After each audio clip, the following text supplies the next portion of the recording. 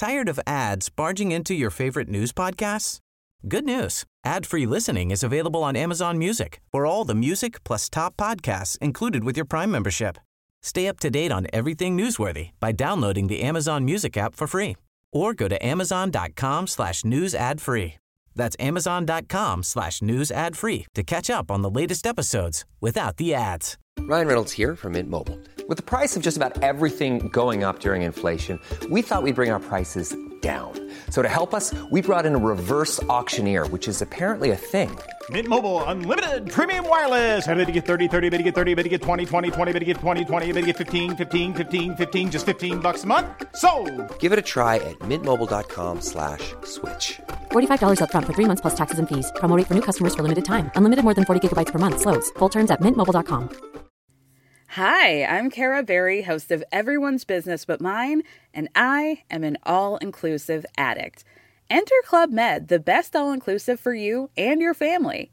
With resorts worldwide, from their family flagship resort, Club Med Punta Cana, to their only mountain resort in Canada, Club Med Quebec, they have everything you need to relax.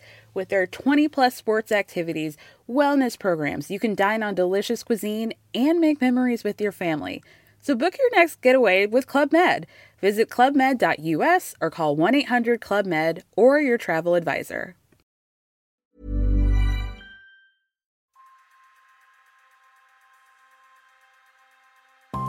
Welcome to Streets Ahead, a new podcast about livable neighbourhoods, walking, cycling and people-friendly streets.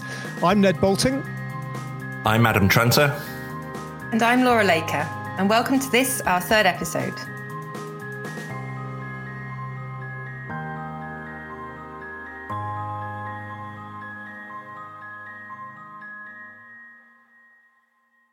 Now, we wanted to learn more about the increasing number of walking and cycling commissioners in the UK. So we went to the obvious source and we have got Chris Boardman with us. He's on a mission to make Greater Manchester, as I'm sure you know, a walking and cycling haven through their 1,800-mile B network.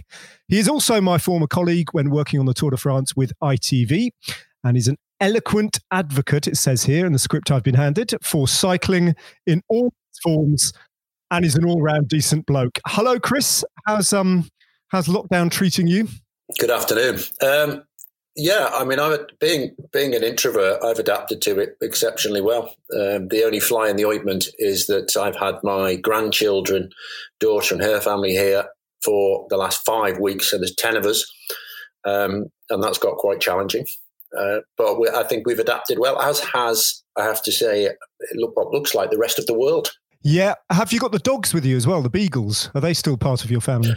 No, thanks, Ned. The beagle's dead. Oh. Sorry, I shouldn't. That's got off to a rather awkward beginning. No, Cookie's gone, and then I said I'd never have another dog again. And then Sally bought 2 dogs. So we've now got Clumber Spaniels instead, which are slightly less mental and less greedy than beagles. Fair dues, fair dues. Now listen, Chris, I know you very well. Adam and Laura also know you extremely well. There may be some podcast listeners who don't realise that you have had, well, you're kind of in the 6th iteration of your career, really, aren't you? If you start with carpenter. Be careful bandying around words like career. I just bump into stuff and I go, that's good stuff. So, yeah, I think it's just evolved, hasn't it, really? It all seems to have orbited around the bicycle, whether I like it or not. Well, apart from a little spell doing carpentry back in the day before you even got involved with bicycles? That's true. I used to work in Peter's Furniture Emporium in Higher Tranmere, and I used to ride there on a bicycle, so there's a connection. There we go. Yeah, and then, of course, the racing thing happened with its gold medals and world records, etc. Then you did your TV thing. Then you launched a very successful bike brand with which you're still associated by dint of your name on the frames, etc. But it is this kind of this advocacy and this role as a commissioner for which a lot of people have got to know you recently. What does that actually involve, your job, Chris? I remember you telling me, to your kind of horror, occasionally having to put on a tie and a suit and stuff like that. It's a proper job. Ties and suits, but we quickly got over that bit. I think it's a coordinating role, really. I think one thing I learned watching Andrew Gilligan, who was the cycling commissioner in London under Boris's stewardship, is that you can only do it if the boss wants to do it. And so I took advice before agreeing with Andy Burnham to take on the role in Greater Manchester. And the two pieces of advice I was giving is you've got to be speaking for the boss, and you've got to have some form of control of the cash, which is what I asked for and what I was promptly given, at which point I thought, oh, shit, I'm going to have to do it now, which was quite scary, because for years advocating for bikes just to be used as an excellent tool for getting around, and pushing politicians and saying what people should be doing.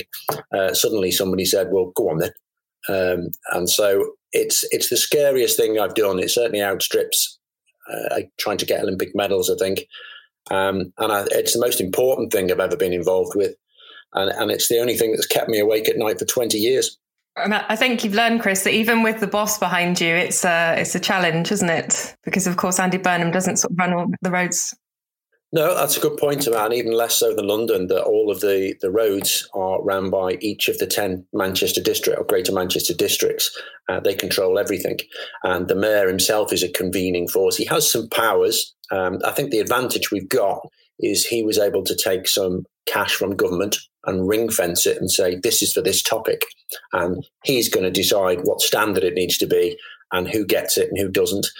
And then it was very collaborative. I mean, it sounds very dictatorial, but it wasn't at all, for the reasons that you've just outlined.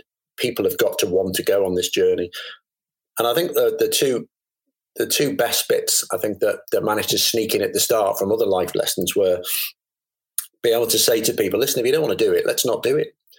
And they weren't expecting that there. Every person I involved was expecting somebody fanatical and saying, we've got to do it. And I said, listen, if you don't want to do it, let's not do it. But we're not wasting money on doing it badly. Entirely up to you.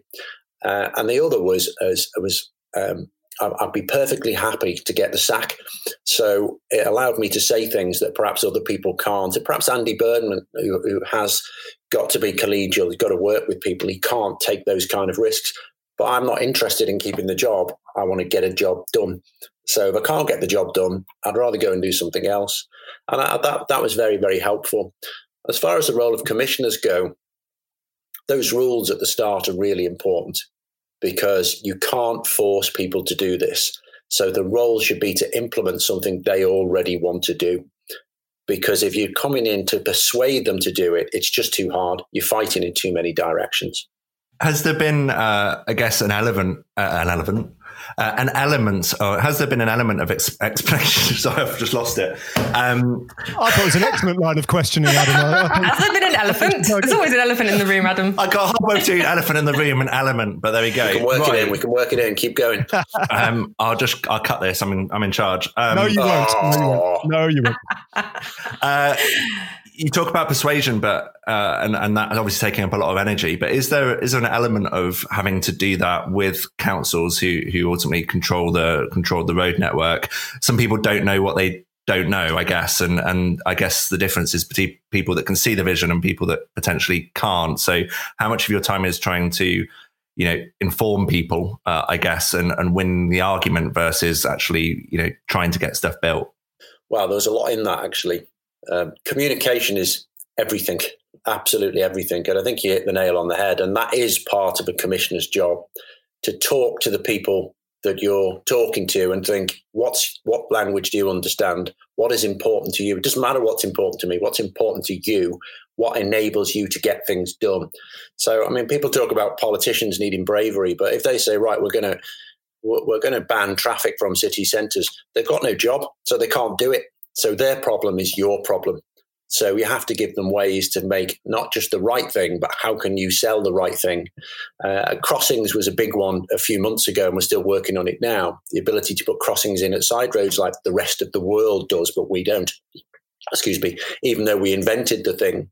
But when you talk about, listen, we could do this the standard way that we're allowed now, and it costs £30,000 for every junction that you do, or we could do it with paint and it costs £300, and people don't object to crossings, and they're going, oh, I really like that. So you give them things that they can get behind, and that's been important, really important, and also talking to the right people. So at a political level, they might want to do something, but if you have officers in the mix, so if you've watched Yes Minister, that is that is government, that is local government. There's an officer in the mix who doesn't want to do it. They can stop everything, because a district leader or even the mayor who's got 100 fires has to deal with, well, which 10 are going to kill me first? So if somebody's quietly saying, oh, you can't do this for this reason, they don't necessarily have time to dig into the detail. So you've got to change strategies all the way through, but communications and selling the message. And to be blunt, sometimes making not change more frightening than change is one of the tools that can be used. And that's very much the case at the moment, that people were panicking about doing anything different at the start of this. Don't do anything different. Don't change anything. And now when we're seeing cities around the world, which we'll probably get onto, so your Milans, your Parises, your Berlins, going, listen, this is part of our strategy to deal with this, keep people healthy and keep them sane. If you're not doing it, it's starting to get really uncomfortable. So people are going, what do we do? We don't want to be seen to be doing nothing. And that's just changing by the day. Do you think, just as a broad principle, Chris, the kind of the extraordinary leaps of the imagination that the COVID crisis is forcing us all to make ultimately will benefit your project? Because, you know, when the Chancellor stood up, what was it, 5 weeks ago, and said, do you know what we're going to do? We're going to pay 80% of everybody's wage, because if we don't, it's a disaster, would have been completely unimaginable 30 seconds before he stood up and said that. And some of that kind of, some of that freedom of thought, surely you can, if you can harness it in the right way, when the world does return to normal and you go about your business again, you can say, let's just do it. You know, and let's forget about the steps of logic that we thought we had to take to get to that point. Yeah, timing is everything. And there's a lot. I think I made the same mistake. I did make the same mistake as everybody else at the start, which is, I've got to do something. And I even put on social media, there's a change curve. And it's generally associated with a death. And, you know, first of all, there's denial and there's shock and there's blame others, blame self. And there's this curve you go through. And I kidded myself that I was much further along than I actually was. And after the first week, I looked back and thought, right, take myself out that picture. How's it working? Just the same as it was when you were there. So I was just making noise. So that was important for me to understand. And I could see what we could do at the start, but it was the wrong time. It was the wrong time. Everybody had to go through this, accepting and getting comfortable with a crisis, as it were, before they could even hear. And I think that's something that you've just got to adapt to day by day at the moment. When people are ready, you can't force it. And there's lots of people who want to do something. So there's actually more noise than ever. So it's fascinating. I'm talking about opportunities. I mean, that's a word I've studiously avoided using, because one of the things that upsets people or triggers an emotional response now is anybody seems to be capitalizing on the crisis, even if it's for their own good. You can't do that. So even my own team, you're just pulling it back to you. This is about the crisis. If there are long-term benefits, well, that's just a bonus. But right now, if it doesn't tackle one of the problems we've got, we're not doing it. It just so happens that making space outside shops or getting cars off the pavement so people can stay 2 meters apart are part of the solution, but they're a legitimate part of it. And then we might choose to keep them later. But it has to be about the crisis right now. Are you part of a consultation with, you mentioned Milan and Berlin and Paris as well? And as you say, I think a number of other cities are joining in. Do you have international contacts there, Chris? Are you part of that conversation in Europe? Nope, not at all. And I think I would guess it's the case, and it is just a guess, that there's a lot of people who have just contracted right now. They've gone back to here and now. But what we are is aware of what's going on elsewhere, and we can see it.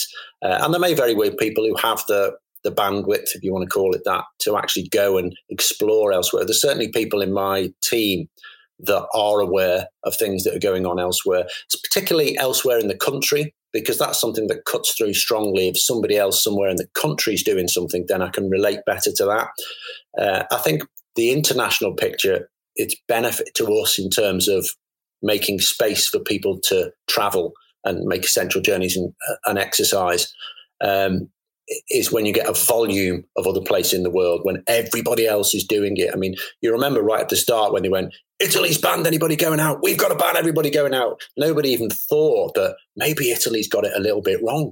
And so that's an effect, I think, that has been used, seeing what else is going on in the world en masse. And I guess similar to what you were saying. He had his hand up then. I'm sorry. We've got a system. I was making little notes. It's the hand-up system. Sorry. Don't break it. Okay, go on. You go first, Laura. Go on, Adam. No, I feel bad now. Go on. You talked about creating space, and that's obviously something that people in communities can see very visually, and that's why they might be more open-minded to it. And also, I think rightly being careful about the word opportunity for the same reasons you mentioned. But I guess looking at it from a different angle in terms of air quality, something that people do increasingly understand, but is still maybe a little bit over the general public's heads. You all have seen the Harvard University research, which is early research and it's based in the US, but showed that an increase of only 1 micrograms per cubic meter in PM 2.5 is associated with a 15% increase in the COVID-19 death rate. And there is some other studies, I think Ned might have mentioned it the other episode, about Northern Italy looking at how they reduce traffic, and that's why Milan has taken that because of the air quality benefit. So do you think that's going to open up another avenue of conversation, or do you think that conversation is already happening at the right level, or do you think more people are going to be brought along the journey? My opinion is that it's timing again. We're only just entering a phase now when we have, to use that horrible phrase again, the bandwidth, headspace to actually start to think a bit bigger and more widely. And we're only just getting there at the moment. Because, certainly, if you think about who's got to implement these decisions, so local councils now are absolutely wetting themselves. They had a system that didn't realise how fragile it was, and suddenly you've just turned off the cash. And so they're still in a very high state of stress, and they have to implement stuff. So thinking about the audience, that's like logical and it's scientific, and I can't even hear you now because I've got a massive bill, and that's the only thing. If it answers that, I'm listening. If it doesn't answer that, I'll think about that tomorrow. You've got to think about it today. You'll get a better result. Don't care. I can't hear you.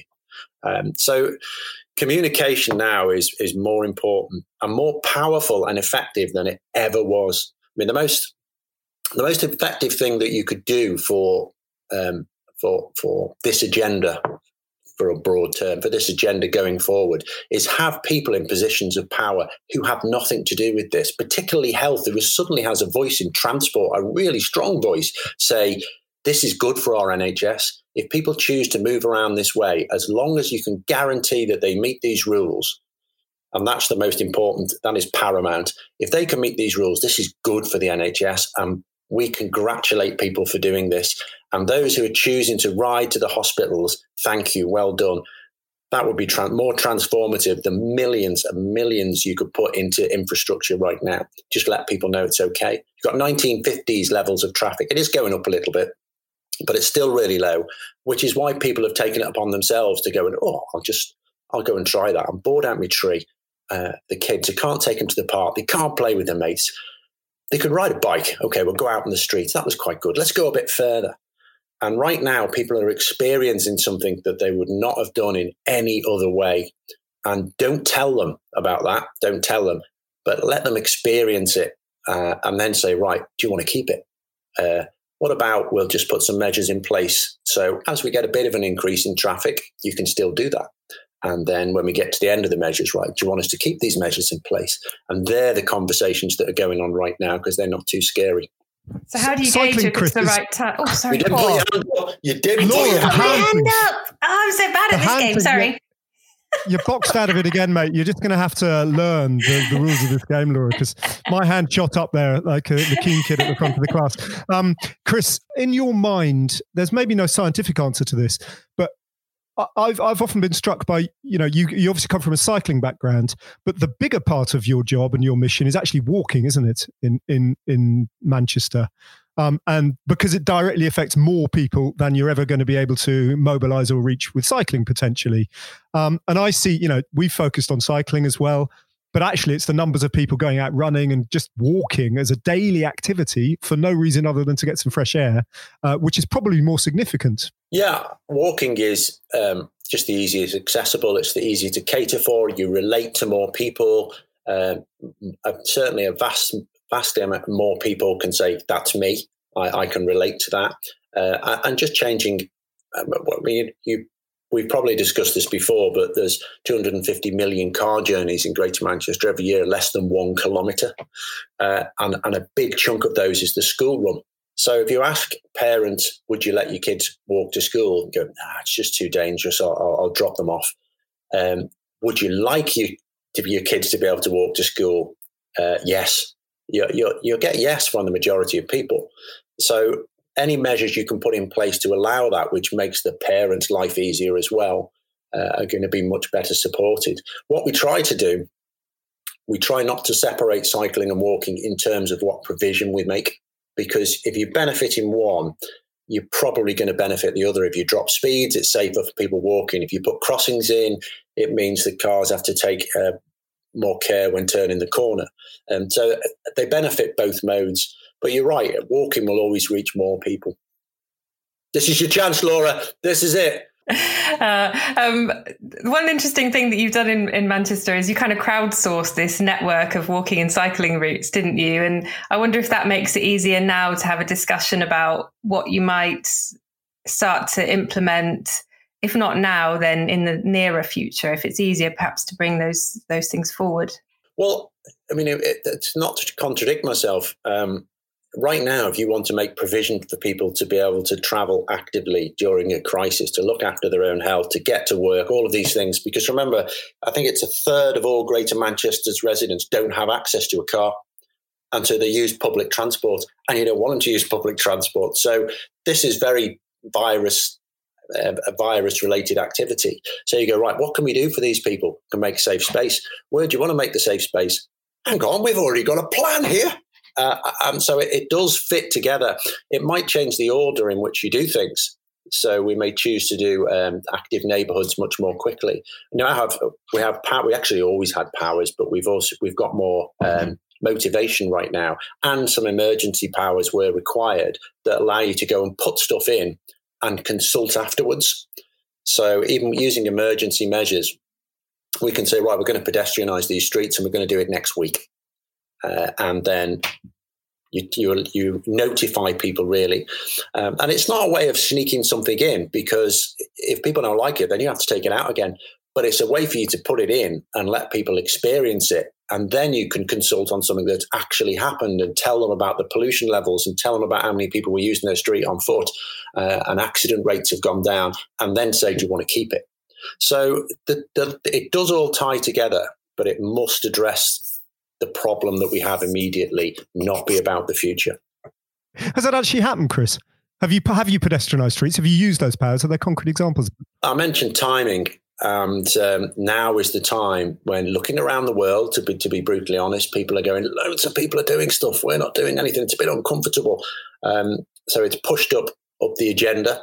So we had a meeting last week with the leaders of Greater Manchester and some of their transport leads and the mayor. And we said, right, do we want to do something? And everybody said, yep, we do. Very quickly. So now this is unprecedented. Within a few days, people have gone away to put together an emergency action plan. And a lot of it is the stuff we've just been talking about. Excuse me. And then we're reconvening this week to go, right, this is what we're going to do in this area. This is what we're going to do in this area. So it's going to happen within 2 weeks. I can't tell you the detail because I don't know it yet. But some of it I've already seen is pretty bold, which is great. That's really exciting. So the time is right now. It's after the kind of initial shock phase, and the acceptance phase is perhaps where we're at now. Well, you've noticed if you all follow the media, you work in the media, and you can see the conversations that are happening, the articles that are being written, and everybody's starting to look forward. Now, first of all, I think people were hoping they started to use the term recovery, as in, right, we're going to turn the switch and it's all going to start recovering. And in the last 24, 48 hours, people have been disabused of that view, said, we're with this, we're in it for the long term, for the foreseeable future. That's a hell of a phrase. For the foreseeable future, we'll have distancing measures. We need to live with that. So everyone's gone, right, okay. So all this emergency stuff, is actually worth giving attention to, because it's not going to be gone in a couple of weeks. What a waste of time that was. It's actually going to be here for months and months. All right, now this is worth getting into. So it has changed, and people have started to think about, what does that look like? So that's a time when you can start to say, well, it could look like this, and here's why that would be good for you. But most of the time, most importantly and excitingly, is that people are coming the other way and saying, we want to do something. We're considering doing this. What do you think? And that's a much better place to be when it's the residents and the people who run an area are driving the agenda. Are you finding that in Manchester, that people are sort of asking for this? Yes. Yeah. And just about now, councillors are saying that we want to do something. There's some leaders have said we want to do something. We need to understand what we can do. And the mayor has taken an active interest now. And so really he's leading on it and I'm helping him. Whereas it was the other way around when it was part of a raft of measures that had equal priority. Now this is becoming more and more important. The mayor, who is the transport portfolio holder for Greater Manchester, is starting to get in front of it. And all that's great. Yeah, I think more people are realising, aren't they, as they're walking and cycling more, quieter roads are so much more pleasant to use. And also these kind of extreme speeders that we're seeing. I think police in London have been telling me that they feel like speeding has come up the agenda and they're getting more attention now because, people are on the roads and starting to realise that, the dangers these pose and perhaps the need for protected road space coming off of the back of that. The policing part of it is, unfortunately, it's something you need to address, but it isn't just the police. They've got massively depleted numbers, as we know, and we're starting to realise what that means. And it isn't just them, it's the judicial system behind them. So, when somebody can routinely say, just put their hand up and say, hardship, special hardship, okay, you've got 20 points, but carry on then, because you wouldn't be able to take your mother to the shops or whatever it was. So whilst those things are in place, it gets difficult. They're on the agenda now. I mean, 15 deaths we've had it in 1 month, people riding bikes, which is well above the average when traffic is down by as much as 60%. So that shouldn't be the case. So speed is an issue. I think one of the things that we've looked at, if we can target things in each district, we then have a more focused area to start getting policing in there as well, so we can coordinate everything. But it's an ongoing issue, I think. And pessimistically, I don't think we're going to solve it in a matter of months. How do we stop the influx of interest that's going to be around the private motor vehicle? I guess that potentially has the scope to undo a lot of the positive work that's been done over many years, but also in the short term. You talk about communication being key. We all know that communication is key in this group. But we, cities struggle to communicate with their residents in the same way that car brands can take out big billboards and TV adverts to show that this is the safest way to get around. Have you got any thoughts on that, Chris? Well, the motor lobby is quiet at the moment, and rightly so, because I think everybody recognises, from a commercial point of view, the danger right now. I mean, the chance of damaging a business right now is really high if you are seen in any way to try and capitalise on what's going on. So everybody's quite quiet at the moment, and rightly so. So for me, that's one of the biggest things that I'm taking to local leaders and councils, is making them aware of the threat here. So I mentioned before, so just to double back slightly and tie this into the crisis and crisis measures, a third of GM residents or households don't have access to a car. They rely on public transport. You don't want to use them. So they're finding other ways to get around. And cycle use as a mode, because all journeys have dropped because the places people want to go to were closed. So all journeys have dropped. But as a mode, cycling is up more than 2.5 times and rising at the moment as people find different ways to get to work. So I lent a bike to a local nurse who works at Chester Hospital, and he used to use Merseyrail, which is really, surprisingly around here, excellent. It's the most reliable service in the country, but it stops running at 7 o'clock at night now. So he's riding to work and back. So I lent him one of our electric bikes, and this guy is one of many that is choosing to go to work by bike or choosing to work. In Greater Manchester, the average commute of everybody is less than 5 kilometres. So that's a bit too far to walk every day, but it's a leisurely 20 minutes on a bike. So you've got this. You can show that people are choosing to do it organically. You're not telling them to. They're just going out and doing it. We know it's a good thing. People are now aware of the lower pollution and what their neighborhoods are like. So now we can say, listen, there's evidence around the world that people are starting to emerge from lockdown, are seeing a huge shift back to cars to even higher levels than they had before. Unless we do something right now, that's going to happen here. So the threat of inaction is at least as big as the threat of doing something different right now. And that's why we're seeing a flurry of action, which is good. But that will happen. It will absolutely happen. We've seen it after things like bombings, both in London and Manchester. Confidence in public transport goes down, and it takes quite a long time to recover. So public transport is something that we all want. But anybody who can get in a car, I think it's 54% of license holders in the UK don't have a car. And evidence is that they're now thinking about it for these reasons. So if you don't get in front of this in the next days and weeks, then that's what's going to happen. I've always believed, Chris, that rightly or wrongly, that's one of the most powerful influences on behaviour in terms of encouraging people onto bikes is peer pressure, in the sense that if you go to work and there's 20 of you in an office and there's one person in the corner of the room who cycles into work, that one person can be a very, very potent introduction to cycling. That seeding of individual cyclists, if you like, across communities and especially in corporations where, you know, there are multiples of people working in the same place, is possibly one of the biggest single sort of influences we can have. It absolutely blows my mind that a close family member of mine works for St Thomas, Guy's and St Thomas's Hospital Trust in the centre of London, in the community, and that their collection of nurses hitherto have been provided with a fleet of cars to get around congested central London. And not once has the Human Resources Department of St Thomas's, Guy's and St Thomas's, ever thought of scrapping this fleet of cars, or maybe retaining one or two and giving every single member of their staff a bike for free, you know, or at a very low cost. But all it takes is sort of one person with a bit of a vision in all these institutions and corporations to start shifting it, and that could be a real snowballing effect that might arguably be even more potent in the medium term than segregated cycle lanes and all that massively expensive infrastructure. I'm wondering how much of your time and effort going forward will be taken up with sort of identifying these key personnel and putting them in place and convincing them. Well, I think there's peer pressure and there's peer example. So, you know, it's pedantically the same thing, to be honest, isn't it? And so when you're telling me about a human resource department providing cars, I'm thinking, in our culture, they're not going to stop doing that, because if I give you a bike, I am now responsible for you being on that bike. And if you have an accident, you can come back on, because we're comfortable with cars. We're comfortable with those. So this is different, and it's just easier for me.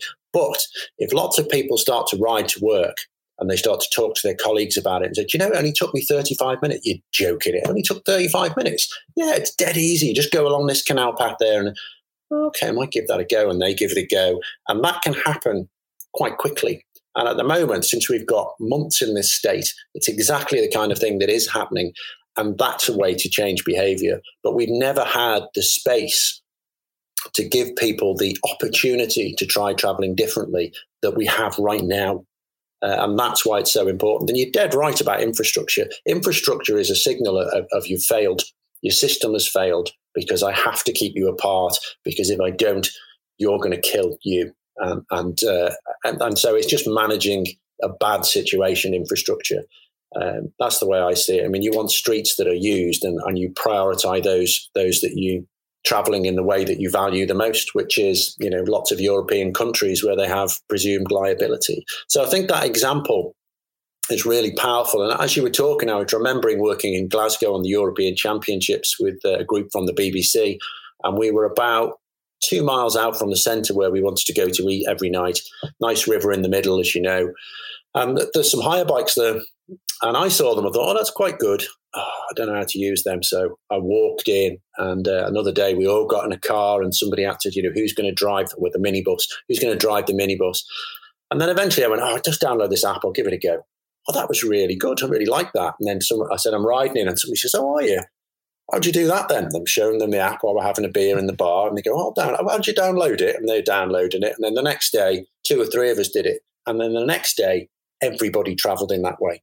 But it was so subtle and so scarily simple for none of us to have done it, that it took one person to try it, and then two more to follow. And then it became normal because it was easier and it was pleasant and a good laugh. And on the 4th day, it pissed with rain and you all got back in the cars. Yeah. That can happen too. Chris, just going back onto your time actually post-racing, when you were still working with British Cycling and you were part of the cycling community will understand this term, the secret squirrel club, in which you kind of investigated technology in cycling and performance improvements with aerodynamics and stuff. You were given a decent budget and lots of freedom to basically try some pretty mad stuff, weren't you? And really kind of experiment in the freest sense of the word. And you had a great deal of autonomy amongst you. So you didn't have many people to be answerable to, especially if you kept coming up with good ideas. I would imagine the bureaucracy that you have to contend with and the price tag attached to everything that you do here must be frustrating for you at times, having come from that background where you had so much autonomy. Well, that's a brilliant question, and people aren't going to believe that it wasn't planted, because I learned something in a wind tunnel that actually led to how we did the B network. Because we spent the first 4-year cycle, my cunning plan was we're going to get a group of experts together and keep this information really secret. And then when we found good stuff, take it back to the team and go, there you go, this is how you do it. And I tried to do exactly that. And I found that, I could go into the story of sitting in the stands in Apeldoorn, one of the World Cup qualifiers for the Olympic Games, sat in the stand, having given people some information about helmets, sat in the stand and watched them compete, and 80% of them carried on doing exactly what they were doing before. And I, in my arrogance and ignorance, I completely missed the fact that these people had spent blood, sweat and tears to try and do the right thing for years. And then somebody stepped in and said, don't do it that way, do it this way. And even with evidence, they were so stressed about doing this thing and qualifying for the Olympics. They'll stick to what we know and what we've worked out, because you can't feel air resistance. 20% of the people had changed behavior, and they were the ones that had helped us with the experiments. So that was when a light bulb went on, and we went back to the wind tunnel and we cut a hole in the ceiling, put an overhead projector there, put live data on the floor in any language that the athletes wanted to. So it might be time saved in an event, watts of power, whatever they wanted. Brought the whole Olympic squad down one by one to the wind tunnel and just let them play. So we let them see it for themselves. And then we started asking questions of, you thought about riding in this position, see what happens. You thought about trying this, see what happens. Why don't you try this, see what happens? And everybody then fell in line because it belonged to them. Now, genuinely, this is not a manufactured story. What is it, 10 years later? There was an engineer called Brian Deegan who works very closely with me. And he's originally from Moss Side in Manchester, but worked in London. And Brian is very good he's better communicator and a salesman, frankly, than he is even an engineer. And he said, let's just get the people from the councils in a room and give them some pens. And he said, let's just, they can choose who's in the room. Doesn't matter. It's entirely up to them. It's their show. And just bring a map of their area. And then he said, right, where can't you go right now? Where wouldn't you go with R2 standards? If you were pushing a double buggy with kids, or you had a 12-year-old, where would you not let them go? Where would you not like to go? And they all sort of drew it down. And there was railway lines, but mostly big roads and things. Okay, well, what about these other roads? And they all went, oh yeah, they're quite quiet. Well, why don't you? Why don't you use those? Oh, because I get to the end of the road and then I hit this. Okay, well, what about if we got you across that? Okay, and what about if we get you across the next one? Okay, so show me where all these crossings should be. And they drew on the map. And within an hour and a half, each of the districts in Manchester produced their own plan. And almost every meeting was similar. And you got to about an hour and a half and you could see them stand back and go, bloody hell, this is doable, isn't it? And that's how we did it. We didn't tell them. We let them hold the pen. And if they'd chosen to do nothing, we'd have done nothing. And I think that was, I didn't realize at the time, but one of the most valuable life lessons that I had really is that It's not my choice whether they do something. My job is to ask the best questions, not have the best answers. Just on the idea of testing and learning, which I guess was Ned was saying about British cycling, and I think generally the public sector, or at least the stereotype of the public sector, is potentially a lot slower than some of the great ideas that you just come up with and just gone and done, and that must be quite surprising to people that have been in the public sector for a long time. But when it comes to the bigger pieces, I'm thinking about your pedestrian crossings, and that gets you in a situation where you have to then pay £250,000 to a research organisation because the Department of Transport won't go on this journey with you. How much of a hindrance are things like that to the progression that is there staring us in the face? Well, a hindrance is exactly right, and this is where I think comms works in both directions, really. What we wanted to do, just to recap, is put crossings at the mouth of side roads, which is how they do it all around the world, all over Europe, and it works. And in fact, people don't even realize it. You pretty much, every time you go to a supermarket, you're using one. There's no zigzag lines and there's no Belisha beacon. So it's classed as an implied zebra crossing. It's not recognized as a legal marking if you just use those stripes on their own. And so we looked at what was happening in Europe and said, wow, that would be great if we did that. And the Department for Transport says, no, we can't do that. It could be dangerous. So we went to see them and said, if we do this by raising the curb and other methods, it costs £30,000 to £50,000 a junction. But if we use paint, it costs £300 and I can do an entire estate in a week.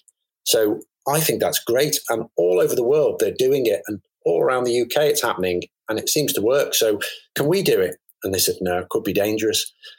I said, okay, well, let's do some trials then and prove it's safe if that is the case. Can't let you do a trial because it could be dangerous.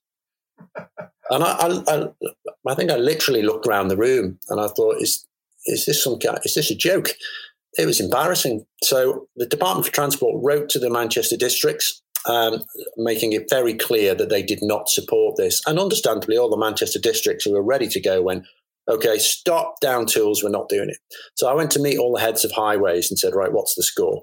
And they said, right, little Johnny has been run over on one of these crossings and his mother's suing us because he said, you gave him a false sense of security by putting that there and I'm in the dock. And the person prosecuting me is saying, right, so you went against DFT advice to put this mark in. So I said, fair enough. That is a legitimate concern and we've got to address it. How about if we engage a learned research body and get them to run a study for us? And they looked around the room and they went, yeah, because they wanted to do this. They could see the value, but they were stuck. They were going to be left responsible and in the dock, possibly literally if it went wrong. Yeah, that'd work. Okay. And we only go forward if the evidence says yes. So we engaged the Transport Research Laboratory in the end. It's the most respected agency in the country. And they're doing a multi-phased piece of research. So the first big chunk is finished, which was, here's a load of different types of markings, including a zebra marking with no zigzags, please. Do you recognize them? I think it was 90% of people said, yes, I know what that mark means. I don't know what those squiggles are. And so they showed that this worked on its own. The next stage is simulator trials. So you get a load of people in and you put them on the simulator. I've had a go with this simulator about 2 months ago. And you drive around a street, looks very realistic. And you don't tell people why they're there and you see how they react. And then assuming that goes well, then you go and put some on the road and the spots are already identified and then you studied them for a few weeks. Unfortunately, we got to stage 2 and this happened, which has stopped us. But we are really close to going to trials, in my opinion, assuming the middle bit had worked and people knew what zebra crossings meant. So that's kind of where we were, and that's how we get across that kind of, if you've got the evidence, to go back to communications, if you have the evidence, you can find a way forward if it's the right thing to do. And the Department for Transport sits on this group as well. And they're not comfortable because it's going to contradict everything I've been saying, but the evidence is there. And we are forcing them to look at the evidence because they didn't go here willingly. I think that's reasonable to say. They didn't go here. And personally, I'm quietly seething about it because I'm spending a year trying to demonstrate that crossings make crossing the road safer. And if the minister had chosen to write on a piece of paper, which is in his gift, we could have just gone and done the trial straight away in a very responsible way, and we could have had all of these things in place right now. So I think it's outrageous, but they're the rules, and we're finding a way around it. And I went to the Transport Research Laboratory with you, Chris. Well, I met you there. And they had an implied zebra in the car park outside. Outside the front door. You couldn't make it up. You could have just stuck a camera there and just see what happens. But you've got something like 20,000 side streets, haven't you, in Manchester? So this is a huge amount of money you could save, if they are proven safe. And I think I wrote a city metric piece after going to Bracknell with you to the Transport Research Laboratory. I think it was 94% of people recognise the crossings. So correct. And they do have they do have these across Europe. And Brian Deegan was there, your technical advisor, who is brilliant, and he does talk about this in a very kind of engaging way. And he was telling me, you could walk across Paris without having to stop because of these zebra crossings. And apparently the UK has the greatest pedestrian wait times of almost anywhere in the world, which is astonishing. So the kind of difference this could make is huge. When we got into doing this podcast, I didn't think you were going to be talking about zebra crossings. I almost forbade it as a conversation. Adam wanted to talk about curb design and all this kind of hyper technical stuff, and I said I ain't going there. It's not going to happen. But having said that, I'm sitting here and I suddenly feel massively engaged in the subject because, Chris, listening to what you say, and I've never seen you so angry about anything, and I've known you for flipping ages as well. So something's clearly rattled you there. I think the bit that upset me the most, caution is part of a system. And conversely, I actually quite like the fact, it sounds ridiculous, that it takes time to get things done, because it doesn't allow somebody to turn up and do a load of damage and to do stupid things. And it protects us from a lot of the politics, that there's a process to go through. So bureaucratic just doesn't always mean bad. What upset me was we're not even going to look. And that upset me, the fact that this is happening all over the world, and no, we're not even going to do a trial, and that's wrong. And I personally think somebody should be held accountable for that. And I think the reason you're kind of so excited about this, Ned, is that it does make a massive difference to your life. And I think once you start to think about it, then it does. And I've got some colleagues from Europe who talk about coming to the UK and the pedestrian environment being so hostile that they regularly cross the road thinking that they might die. And, you take it for granted. You walk around your neighborhood, your town where you live, your city, and you just think, well, this is the way things are. You run out of the way of traffic, and that's just how it is. And it's only kind of in these situations, or, when we have less traffic on the road, or when you start to think about these issues, how important it is. I think Jeanette Sadiq-Khan, the former transportation commissioner of New York City, she said that when she was thinking about what career to pursue, I think it was her grandmother that said, you can either do transportation or sanitation if you want to help people in a fundamental way. And she chose, the former. But because it does make a huge difference to people's lives. You are about to become the second professional cyclist or former professional cyclist I've ever posed this question to. The first one was Lance Armstrong. So you're in great company. I asked Lance Armstrong at the beginning of the 2004 Tour de France whether or not he would consider one day becoming the president of the United States of America. And he kind of hedged his bets a little bit and gave me a bit of a ambiguous answer. So I'm going to ask you the similar question, probably not about America, but do you harbour political ambitions wider than your remit as the commissioner in Manchester? You have made an appearance on Question Time where you got a bit Brexity or anti-Brexity at one point. So you have dabbled with areas outside of your direct remit. And would you consider doing that one day? Well, you didn't fully define what it is, but if it's getting into politics. Yes, I suppose it is. Yeah, no, I wouldn't know. We did talk earlier on about careers, and I've never had a career. I've never aspired to one, and I don't think further ahead than 2 years, because just too much stuff happens I think, for me to believe in anything past that. What I can see at the moment is I would like this to work. I would like it to be taken up nationally, and I want to do stuff. I want to make something and help make something that makes a difference. And if that happens nationally, brilliant. If I can help with that, I would. But I think at the moment, I'm still doing my apprenticeship in Greater Manchester and learning an awful lot about local government and health processes and things that you simply can't go around and you have to do. And what you can ignore, frankly, as well. There's a lot of noise and people in a system. But if you just push the button at the right place and say the right thing, you can cut through all of that. That's all part of the learning as well.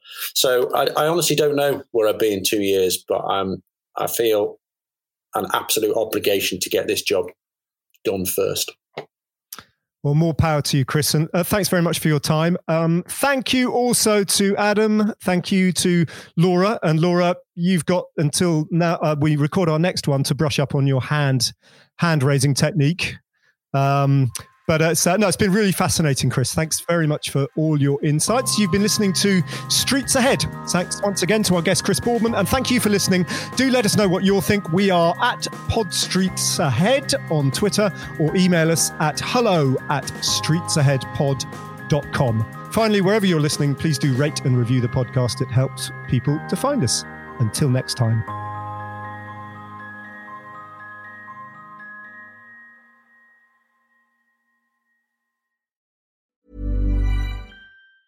Tired of ads barging into your favorite news podcasts?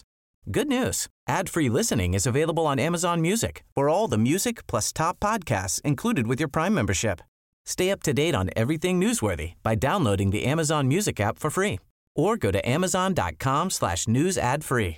That's amazon.com/news ad free to catch up on the latest episodes without the ads. Hi, I'm Kara Berry, host of Everyone's Business But Mine, and I am an all-inclusive addict. Enter Club Med, the best all-inclusive for you and your family. With resorts worldwide, from their family flagship resort, Club Med Punta Cana, to their only mountain resort in Canada, Club Med Quebec, they have everything you need to relax. With their 20-plus sports activities, wellness programs, you can dine on delicious cuisine and make memories with your family. So book your next getaway with Club Med. Visit clubmed.us or call 1-800-CLUB-MED or your travel advisor.